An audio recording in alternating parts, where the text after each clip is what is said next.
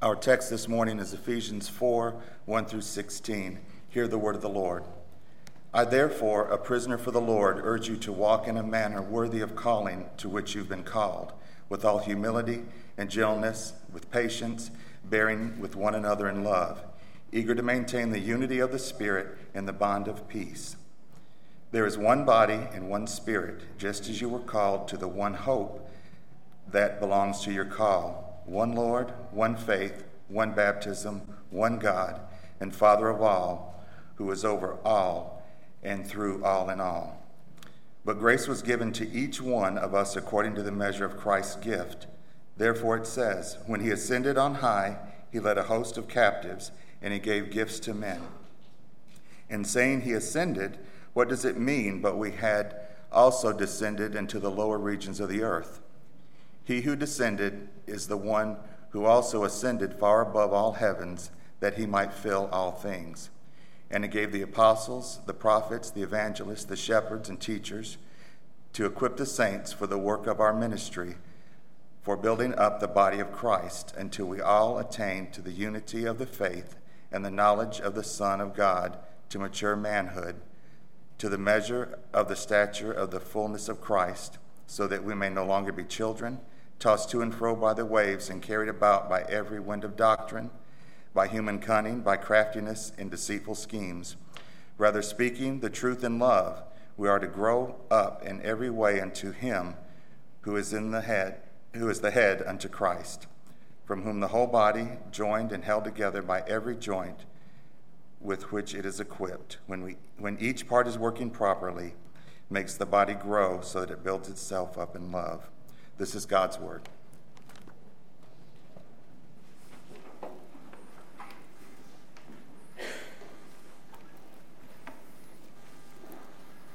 Let's pray together. Father, as we come now to your word, we pray that you would reveal yourself through it, that we would indeed grow, that we would indeed be equipped to do the work of the ministry. And we pray that you would reveal in us what we need to change, if we need to change something. We pray that you would encourage us if we need to be encouraged, and exhort us into greater faithfulness and obedience to our calling as your people. And Father, we each sit together under your word now. So speak, have your way, and may we respond with hearts that are eager to obey what we hear. And it's in Jesus' name we pray. Amen. You may be seated. We are in the middle of this short little 3-week series on the church. Last week we talked about the identity of the church by looking at Ephesians 2, and this week we're in Ephesians 4, and we're going to discuss the life of the church. Next week we're going to finish the series by considering the mission of the church, and then after that we're going to get back to our normal practice of walking through Bible books verse by verse by looking at the book of Daniel. So we'll start that on September 8th. But for now, we're going to continue our series just to see who are we as God's people and what should we be doing as God's people. Now let me ask you a question to start, and if you have something to write with, I want to encourage you to jot down a few things here. There's the liturgy guide that you received when you came in. It has a couple places where you can take notes. But I do have a question that I want to ask that isn't totally rhetorical. I'm not expecting answers from the crowd, but I do want to encourage you to write down an answer, if you would. This past Wednesday night, we asked a question. We're walking through the Apostles' Creed and other doctrinal confessions of our faith to see who we are theologically as a church. And we started with a question: if someone who knows very little about Christianity or is very confused about Christianity asked you, what do Christians believe, how would you answer? And we were really careful with it because we said they're not asking what Baptists believe or what Protestants believe. They're asking what Christians believe. And so we started with that. Where would you begin? This morning I want to ask you a question though. As we consider what life in the local church should look like, think about this situation. You meet someone in Tupelo, and believe me, these kinds of people are in Tupelo, who are not familiar with the church. They don't know what the church does, they don't know what the church is, but they know that you go to church, and they're genuinely curious. And so, they don't know anything about Christianity, very little, and their understanding of the church is that they have even, smaller knowledge of the church. And they ask you, so what does your church do? What does your church do? How would you answer that?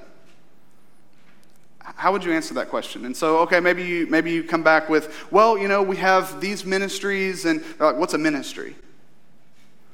So you realize really early in the conversation, my jargon is not going to help me right now. Okay, I can't use the jargon. They don't even know what a ministry is. What would you say? They're looking for big picture answers. What does the church do? Are you guys like the United Way? Are you guys like the Salvation Army? I don't understand how you all are different. You do good things in the community. What do you do? How are you different from, other religions in what you do? I mean, all religion is basically the same, right? You guys, worship a deity? I mean, I don't know. What do you do? How would you answer? Fundamentally, philosophically, big picture, in a sentence even. Well, here's what we do. Here's what we're striving to do every single week. Here's the scary and necessary question that we as elders and we as a church need to ask in light of that question. Does the answer to that question, what do you do as a church? Does the answer to that question reflect what God actually calls us to do as a church? Or are we off base? If your answer to the question, what do you do as a church, does not mirror what Scripture says the church should be doing, we have a problem. So another way to ask it, are our actions as a church, our activities as a church, falling in line with what God created the church to do? Last week we stated, who we are as a church determines what we do as a church.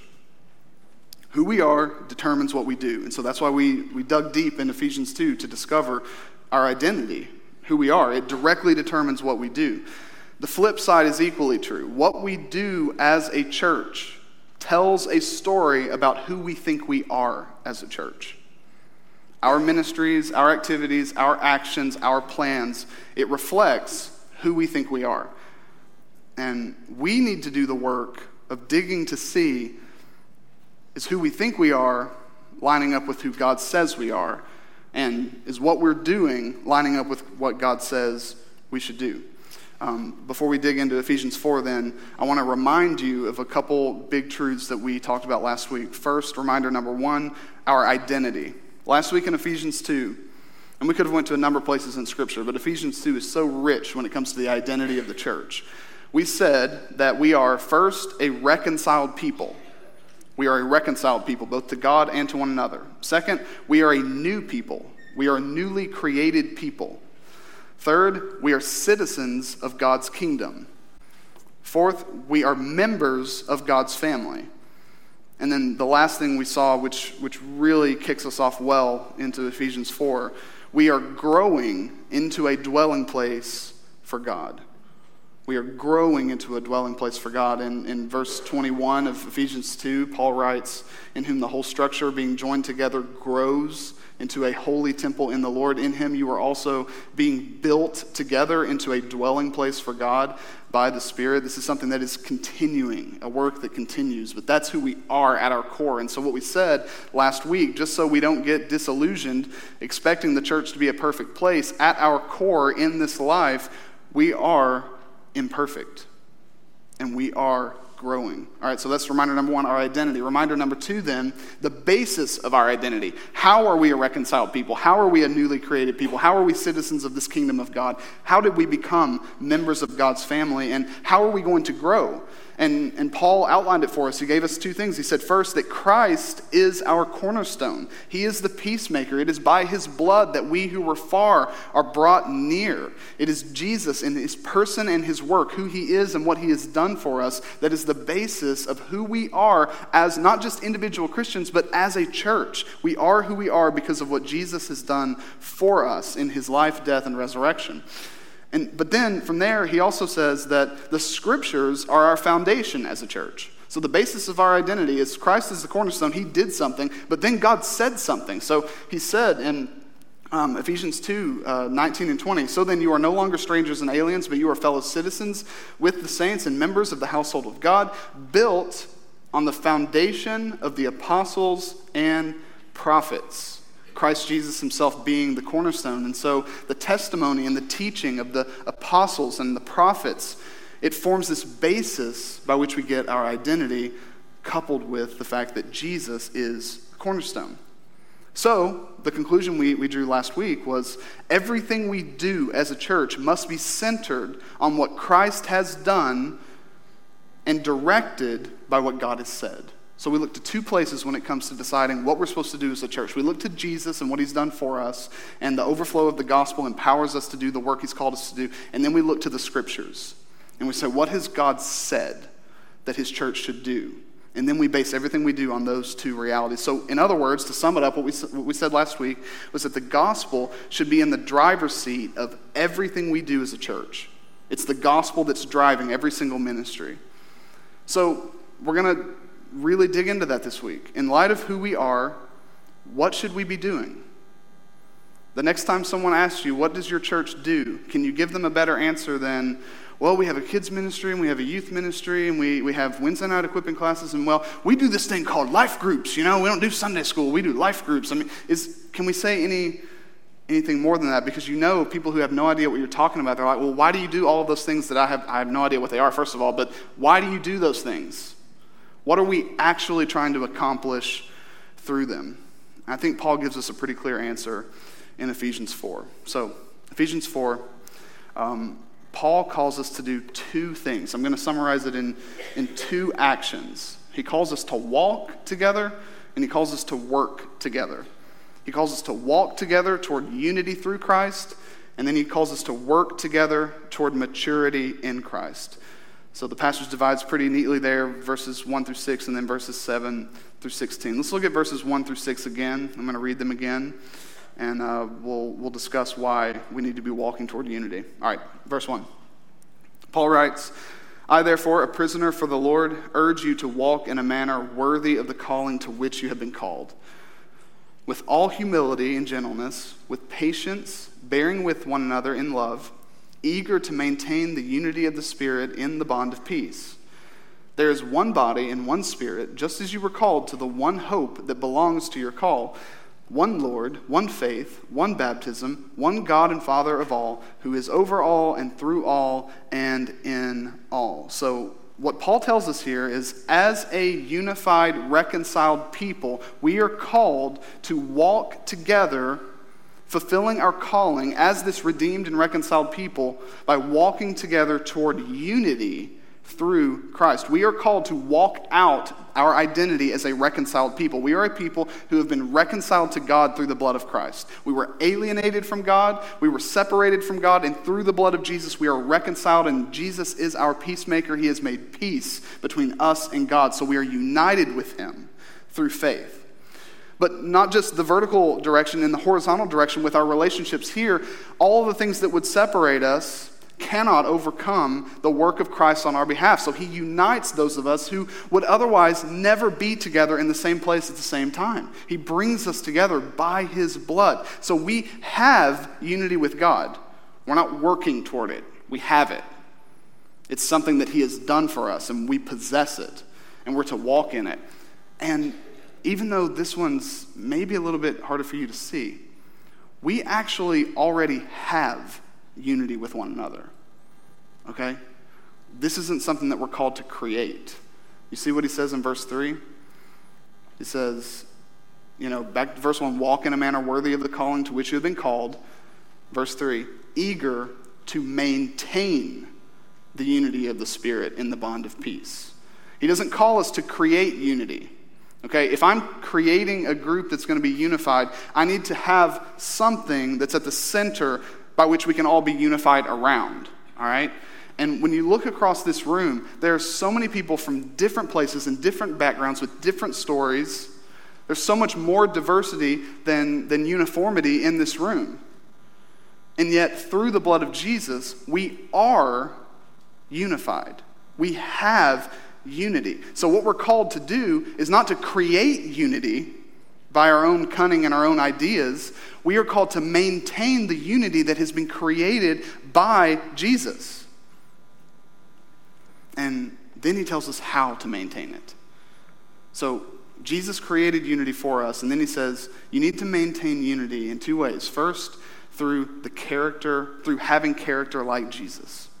Through having character like Jesus. So in verse 2 he says, walk in a manner worthy of the calling to which you have been called, with all humility and gentleness, with patience, bearing with one another in love, eager to maintain the unity of peace in the bond, or unity of the Spirit in the bond of peace. So as a united people in and under the blood of Jesus, how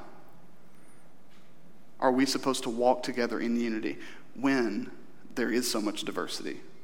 I'm not talking about, cultural diversity necessarily, or even socioeconomic diversity, even just diversity of thought, diversity of desires, diversity of preferences for a local church. How can we, who are so different, walk together toward one common goal? How can we be together and be for one another and be united as one body? Not as separate body parts, one body with different members of that body working together for the same purpose. How can we do it? We have to embrace and walk in the character of Jesus. So he gives us examples. First, through humility. Through humility. If you want to maintain unity in this body, you have to approach one another in a spirit of humility. I love how Tim Keller defines humility and talks about it. He says that gospel humility is not thinking too much of myself or thinking more of myself or thinking less of myself. It's thinking of myself less. So whenever unity is challenged through conflict or confrontation, you and I always have a choice. We have a choice to maintain unity or to allow the division to conquer. All right? Now, if you want division to spread in this church, just don't be humble. Okay? When you're in a conflict with someone else in this church, all you have to do, and believe me, it's going to come very naturally to you. It's really easy to do. All you have to do is keep pointing out what the other person has done. And you can meet with someone else and say, you have no idea how much this person hurt me. And you can take something that could be a path toward healing and abuse it and only talk about what the other person has done. This is how they hurt me. This is what they did. Humility takes a look in the mirror. Humility looks within our own hearts and we say, what have I done? What have I done, if anything, to create or to cause further division between me and this other person? Humility looks within. Humility doesn't care about our own reputations. Humility cares about maintaining unity and doing what it takes to reconcile. Why? Because we are a reconciled people. Because we are a unified people in the blood of Jesus. So we're called to walk in the humility that maintains it. Okay, so then he says, you maintain unity through gentleness.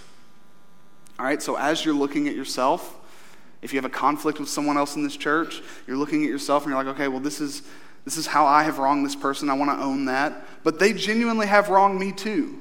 They genuinely have wronged me too, and you want to confront someone with that. If you want to keep division going, attack them with it.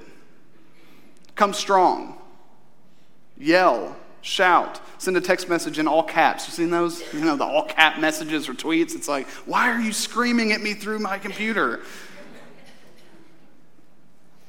No, we're to approach one another in a spirit of gentleness. And that's how we care for one another. When you approach someone with gentleness, you'll maintain unity. Okay, but then he also says through patience. Be patient with one another. Understanding that everyone doesn't heal in the same pace. And all relationships aren't reconciled at the same pace or rate. And sometimes it just takes time. If you look across our faith family and you're like, I don't sense any community. I don't feel like we're together on this or that. And you're tempted to just throw in the towel and find it somewhere else. You're missing the point. This is a high calling to which we have been called, to maintain the unity that we have in Jesus. And there's a lot of sin in this place because there are a lot of sinners in this place. So in order to maintain unity, sometimes we just need to wait. We need to wait. You had a conversation with someone trying to reconcile a relationship, didn't go the way you thought it should go. Wait. Wait and pray and trust the Lord. Because his desire for this church is for us to be united and together. Okay, so patience. And then finally, the last one that my wife knows all too well, bear with one another. Okay? That means you put up with one another. And, the more I think about it, if I had to put up with myself on a daily basis, I don't know that I could stand it, okay? And my wife puts up with me every single day, every day. That's what we're called to as a faith family, right? To put up with one another. Sometimes I'm going to do something that's going to drive you up a wall. I'm going to get on your nerves, and if you're in my life group, I'm probably going to get on your nerves more frequently than anyone else here, okay? So you're going to be sanctified more than anybody else here by being in my life group, okay? But that's what we do. That's what we do. We are, what? A family. All right? We are a family. And what does family do? We put up with one another and the annoyances and even the sin. We bear with one another and we don't give up on one another. What's the church called to do? Maintain unity. Walk together down this hard, beaten path toward unity. We do it together. We do it through the character of Jesus, but then not just the character of Jesus. We maintain unity through the confession of what Jesus has done. Look at verse 4. Like I said, on Wednesday nights, we're looking at some of Christianity's oldest creeds and confessions, and a lot of people think that when Paul wrote this, that the early church used this as sort of like a creed, something where we confess our faith together. Verse 4, it says, he's just given the justification for why we're supposed to maintain unity. He says, you maintain unity because there is one body, one church. There is one, the church at Trace Crossing, we are one. All right, we are not divided in who we are and what we do. We are one. We are together. And then he says, there's one body and one Spirit, just as you were called to the one hope that belongs to your call. One Lord, one faith, one baptism, one God and Father over all. So if you're ever tempted to think, I have nothing in common with these people. I have nothing in common with them. I don't know why I'm here. I'd love to just go somewhere where all my friends are. This is what you have in common with your worst enemy in this room. Your worst enemy in this room who's in Christ. Someone you're just not, you're not, in a good relationship. You're not on good terms with right now. Everyone in this room who's in Christ, you're in one body, one church. Even if you're not a member of the church at Trace Crossing, if you are here and you're in Christ today, you are our brother, you are our sister because of what Jesus has done. There is one Spirit, the Holy Spirit, the Spirit that equips us to walk together in unity, that equips me to do that, equips you to do that, equips him to do that, equips her to do that. One Spirit that we are calling on to help build us up together. There's one hope. That hope we sang about Christ's return, we all have that hope if we're in Christ. That one single hope. One Lord to whom we're submitting. Jesus is Lord. Jesus died to purchase this church, and he is the one Lord over everyone in this room. Okay? And one faith. One baptism. That's why I love always explaining to you why baptism is important, not just for the person being baptized, but for everybody else in the room. Baptism is a person's identification with Christ and his church. And every single time that we see someone get baptized, it is a means of grace to us to continue walking in the new life that we've been called to walk in. And even though we might not have anything else in common with the person going under the water and coming back up because we don't sprinkle, because that's wrong. Sorry, just kidding. When they come out of the water and we see that, even if we don't have anything else in common with that person, They are now identifying themselves with us because of what Christ has done in them. So we are one. And there is one God and there is one Father. We are a family, we are brothers and sisters, and there is one Father over us. So for all the reasons we have to be divided, there is a greater reason for us to be together and united, and it is what Jesus has done for us. So what are we called to do as a church? We're called to walk together toward unity through what Jesus has done for us. Walk together toward unity. Okay, but then the second thing we're called to do. So we're called to walk together toward unity, but we're also called to work together for maturity in Christ. Look at verse 7. But grace was given to each one of us according to the measure of Christ's gift. Therefore it says, when he ascended on high, he led a host of captives and he gave gifts to men. In saying he ascended, what does it mean? But that he had also descended into the lower regions of the earth. He who descended is the one who also ascended far above the heavens, that he might fill all things. And then verse 11. And he gave the apostles, the prophets, the evangelists, the shepherds, and teachers to equip the saints for the work of ministry, for building up the body of Christ, until we all attain to the unity of the faith and of the knowledge of the Son of God, to mature manhood, to the measure of the stature of the fullness of Christ, so that we may no longer be children, tossed to and fro by the waves and carried about by every wind of doctrine, by human cunning, by craftiness and deceitful schemes. Boy, that was a long sentence. I always think that when I read that passage, such a long sentence. All right, we'll stop at verse 14 since I interrupted myself. We're called to work together, okay? We're not just called to walk together toward unity. We are called to work together toward and for maturity in Christ. God calls his church to equip and to build one another up until we all reach maturity. I hope you noticed that in verse 13. So he says, he gave these different people to the church, these different leaders, to equip the saints for the work of the ministry. Why? For the building up of the body of Christ. For what purpose? Until we all. You see that?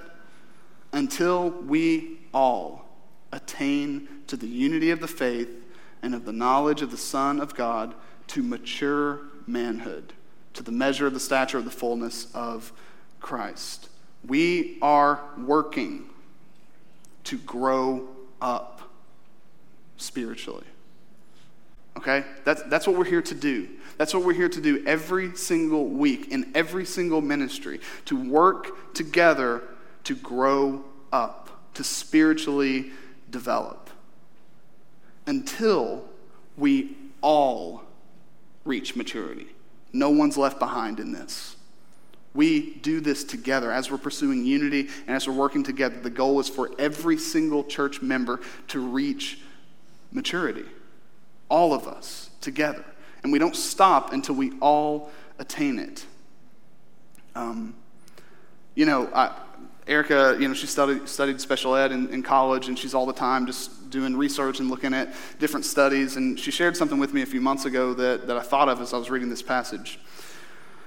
She read this study where they looked at 2 3-year-olds or 4-year-olds, and they were in 2 completely different environments. One of them was in a very nurturing, loving home. And the other 3-year-old, the other 4-year-old was in a home where they were neglected. They weren't cared for physically or emotionally. And they did this brain scan on both of the kids. And the child who had been nourished, the child who had been cared for, had been loved. His brain had developed as it should. It had grown. And the child who had been neglected, that child's brain was smaller. Okay, genetic factors were not at play there. By being nurtured in a loving community, in a loving environment, this one kid developed as he or she, I don't know if it's a boy or girl, he or she should have. And the other child was stalled, was delayed because they were not cared for, because they were not nurtured.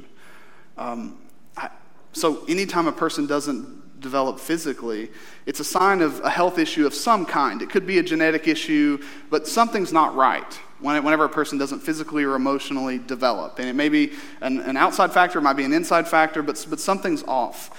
And the same is true for the body of Christ. If we don't grow up and develop spiritually, it's a sign of a disease. It's the sign of a problem within the church. If our church isn't growing, then there's neglect of some kind. It could be personally, it could be corporately. But we are working toward maturity for every single member here. And when we stop working toward that end and we just show up to show up, or we forget our purpose and we don't know why we're here, not only will your growth be stifled, but mine will.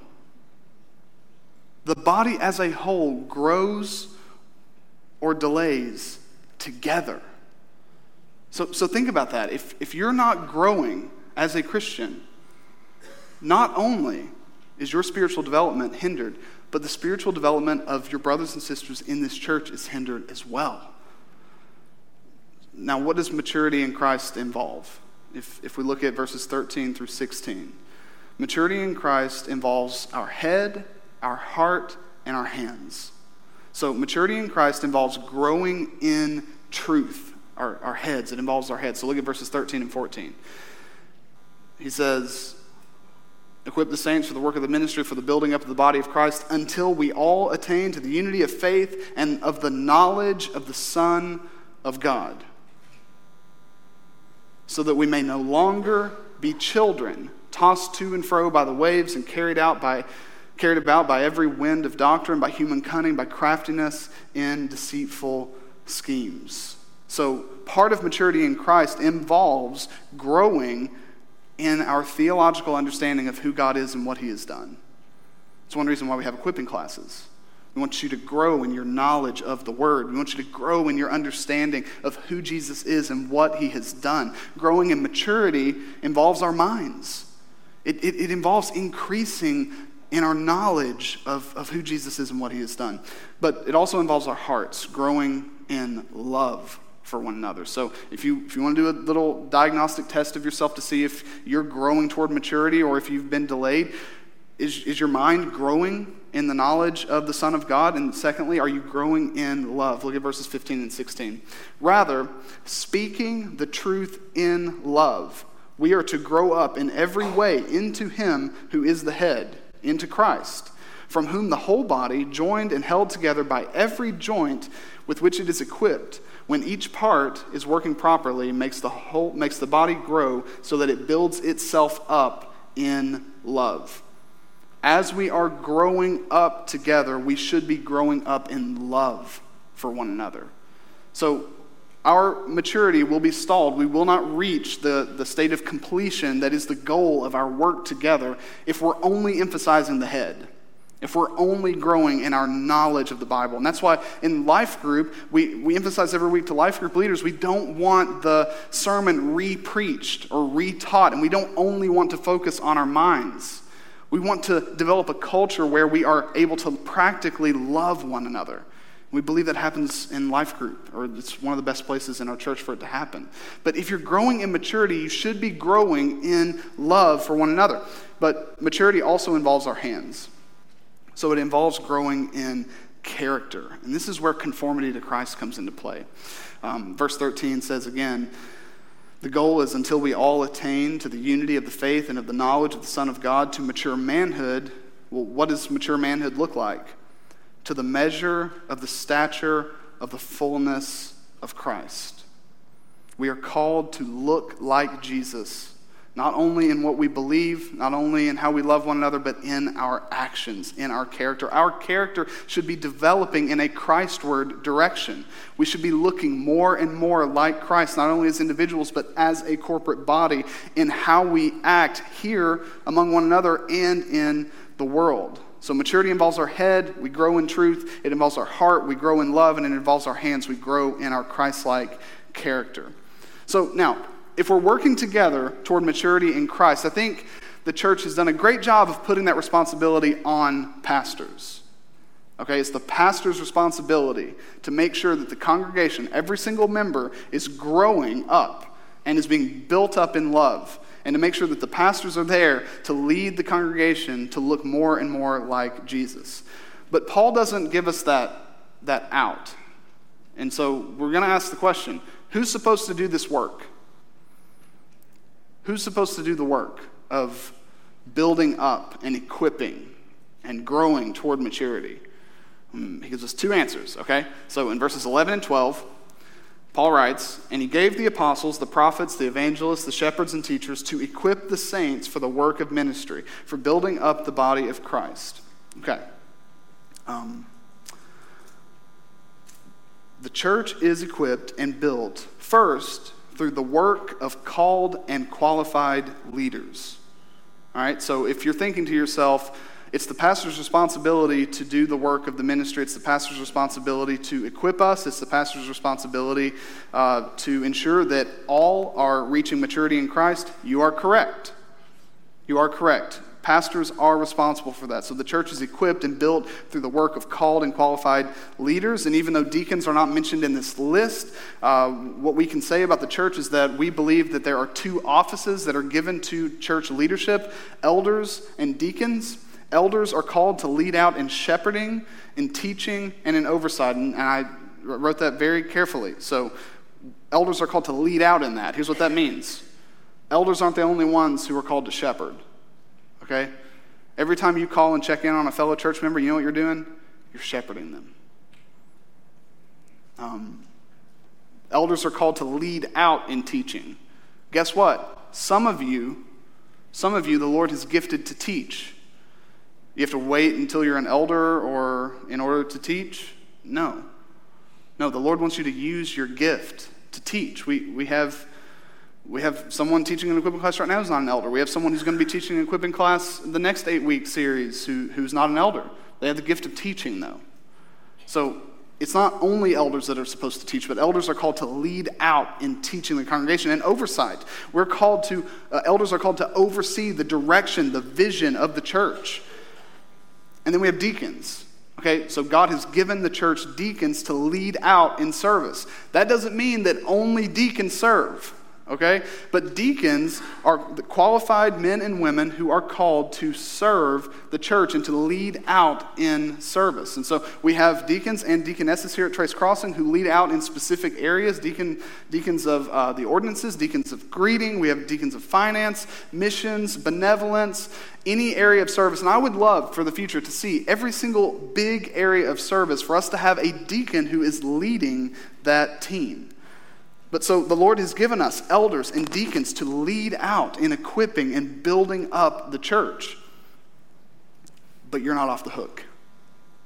All right? So look at verse 12.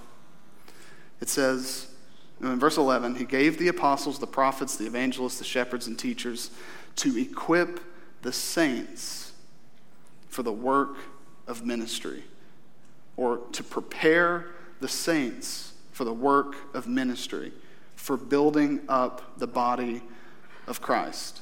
And then look at verse 16.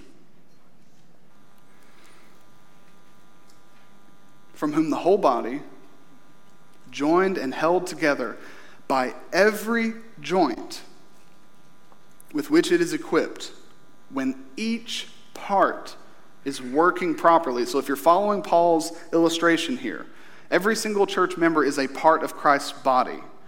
And he says here, when each part is working properly, makes the body grow so that it builds itself up in love. If you want to see this church grow, you have to do your part. So the church is not just equipped and built through the work of leaders. The church is equipped and built through the work of spiritually gifted members. Every church member is gifted by God and is responsible to steward those gifts for the health and growth of the whole body. So here's what Paul's telling you, and here's what I'm telling you this morning.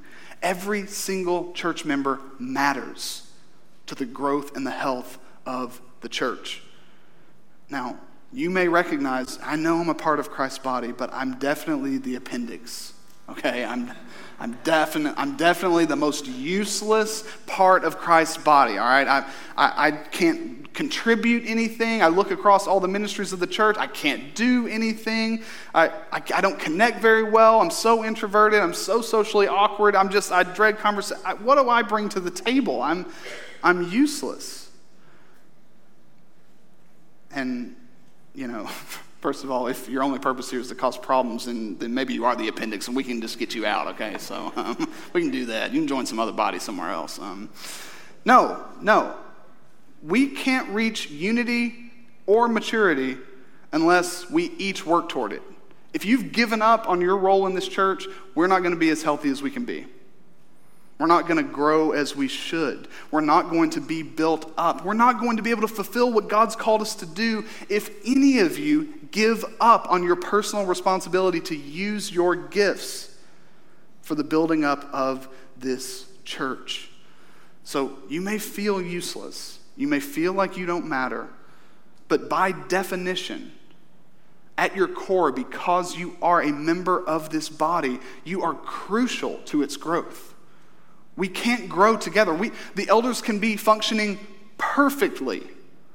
We can have life group leaders that are doing a phenomenal job.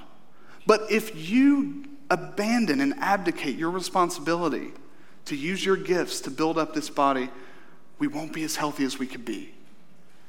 We won't be able to reach the goal of completion. If you're a perfectionist, you should be overjoyed at this passage because the goal is perfection. The goal is completion. Now, you're going to be depressed because we're never going to fully experience that until the end, but that's what we're working toward. We're working toward completion, maturity, right? You guys are raising kids. You're raising kids. You want them to grow and be mature adults, and sometimes that takes a long time, right? And some of you have children who are older, and you're like, they still haven't reached it yet, but they out of my house, so it ain't my responsibility no more. We are each responsible for as long as we are together in this body to build one another up until we each of us, every single one, reaches maturity. And if you don't do your part, we won't be able to attain it. All right, so what are we called to do as a church? Big picture. Walk together toward unity. Work together toward maturity. Now, I want to take a few minutes to talk about how we're currently doing that at Trace Crossing. How are we doing that? So the next time someone asks you what you do as a church, you can connect the two. Be like, oh yeah, that's why we do that Sunday thing. That's why we do that Wednesday thing. We do it in two ways. This is how I want to give you headings. First, through gospel-centered gatherings. All right? So how do we maintain unity? How do we pursue maturity in Christ? Through gospel-centered gatherings. We work toward unity and maturity through weekly liturgy. Okay, that word, when Mitch was here, we started using that word quite a bit. It's on your liturgy guide there. Basically just our weekly order of service. Every single week through our service, not just the sermon, but through every single thing we do on a Sunday morning, we seek to reenact the gospel. Reenact the gospel. That doesn't mean we're going to have a play here where we hang someone on a cross. What it means is, as we walk through the service, we start with God and His glory, and then as Rory led us in a time of confession, every single week we are reminded of our sin and our need for a Savior. And then we have songs, and we have messages, and we have communion, these times where we exalt the glory of Christ. And then we call one another at the end to respond. And we do it every single week. How do you grow as a basketball player or an athlete or a musician? You do the same thing every single week. There are differences. There are slight differences. We sing different songs. We preach different passages. We pray different prayers. But the structure remains the same because we believe in the repetition of liturgy informing us into the image of Christ. So every single week we seek to retell and rejoice in the gospel. We want to adorn the gospel through every aspect of our service. This is why I changed the welcome this morning. I changed it. I didn't want it to just be, a logistical matter.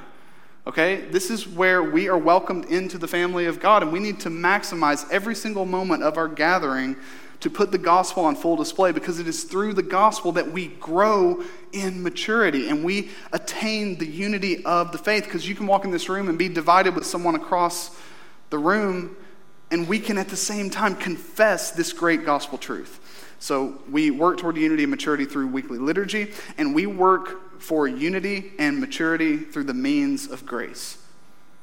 Every single week, what do? If you had to think about it, you just write it down on paper. What do we do every single time we gather together on Sundays? It's really simple. It's simple to the point of almost being boring, right? We sing songs, we read, we pray, we preach, we sing, we give, we go home. And we do it again next week, and we do it the week after that. But every single thing we do, from our welcome to our giving, centers on the means that God has given us to grow toward maturity. Communion. We're going to celebrate the Lord's Supper next week. We do it at the beginning of every single month. Baptism. Whenever we have someone to baptize, we baptize. Scripture. We read the Word, we pray the Word, we sing the Word, and we preach the Word every single week. And we are confident. We are banking on this, that by that repetition every single week, putting before you the means of grace, that we will grow. That we will grow. And growing in maturity doesn't happen overnight. It happens over time. And we believe that by putting before you these means of grace that God has given us, that we will grow and attain the completion that He has for us. All right, so we do it through gospel-centered gatherings. We also do it through gospel-shaped community. So we work toward unity and maturity through various ministries within the church. And I'm just going to list a few of them. So through life groups and discipleship groups, through equipping classes, through men's and women's gatherings, through kids ministries, student ministries, and even in the nursery. Okay? We need nursery volunteers tonight. Sorry, I don't know who said that. It's an angel on high. In all of those ministries, we are seeking to form a community that is shaped by the gospel. The goal of every ministry of Trace Crossing is to be directly tied to the gospel for the purposes of building one another up toward unity and toward maturity. If you don't think you can grow toward maturity by serving in the nursery, try it on for size. All right?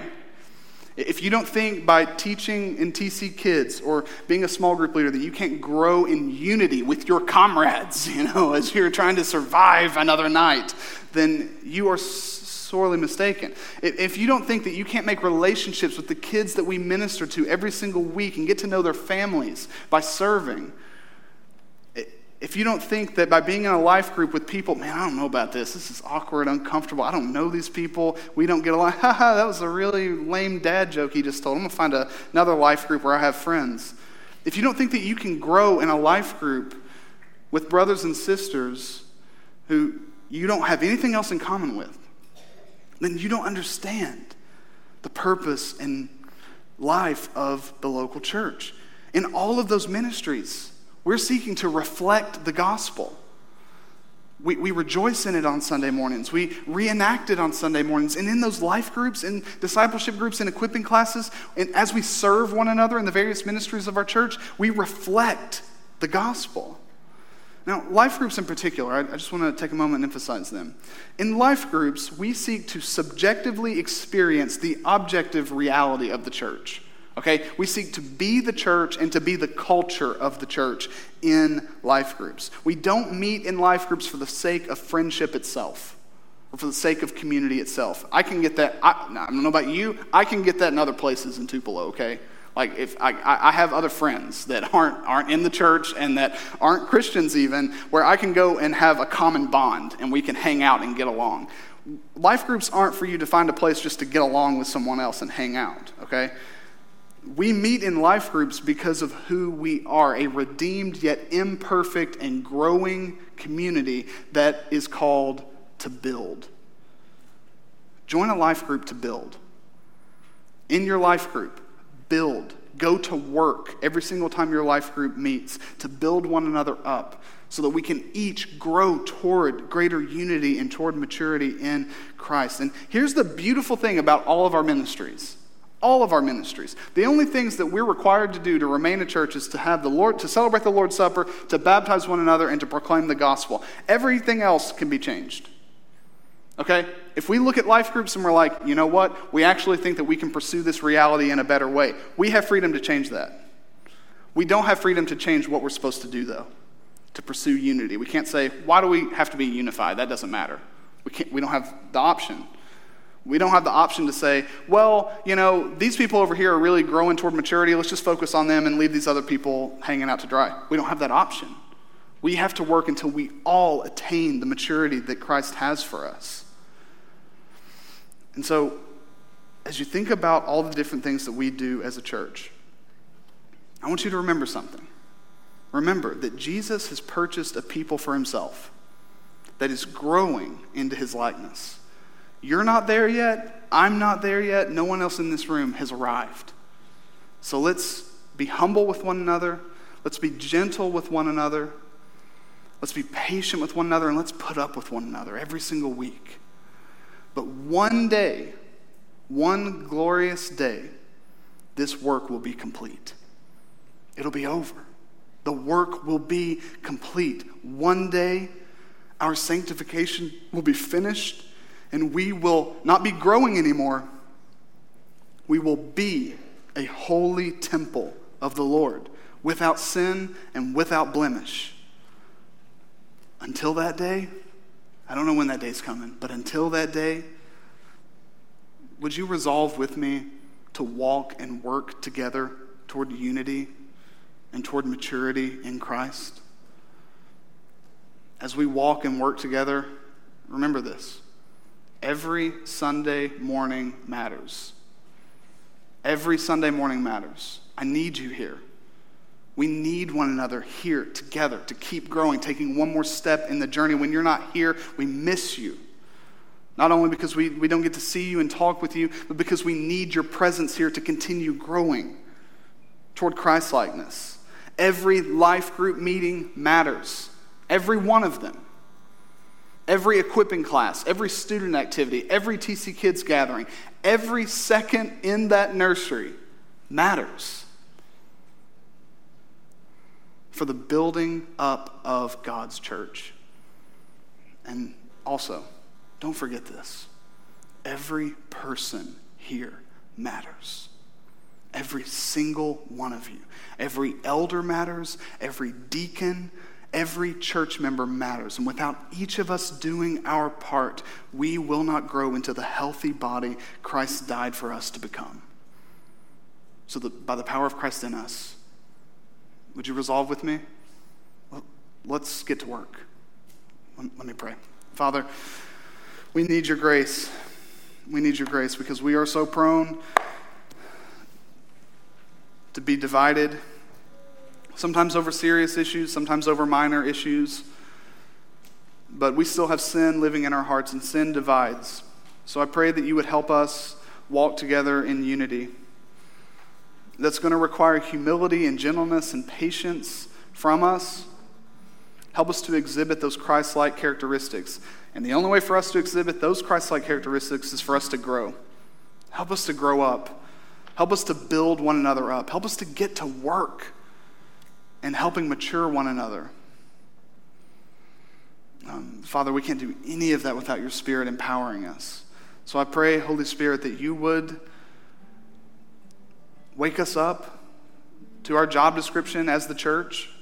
Help us know what we're supposed to do and give us the power to do it. If we're neglecting our own growth personally, we're neglecting the growth of the body corporately. So may this place be a nurturing environment where this family is built up in unity, and that one day we all, every single one of us, would reach maturity in Christ. And forgive us when we fail.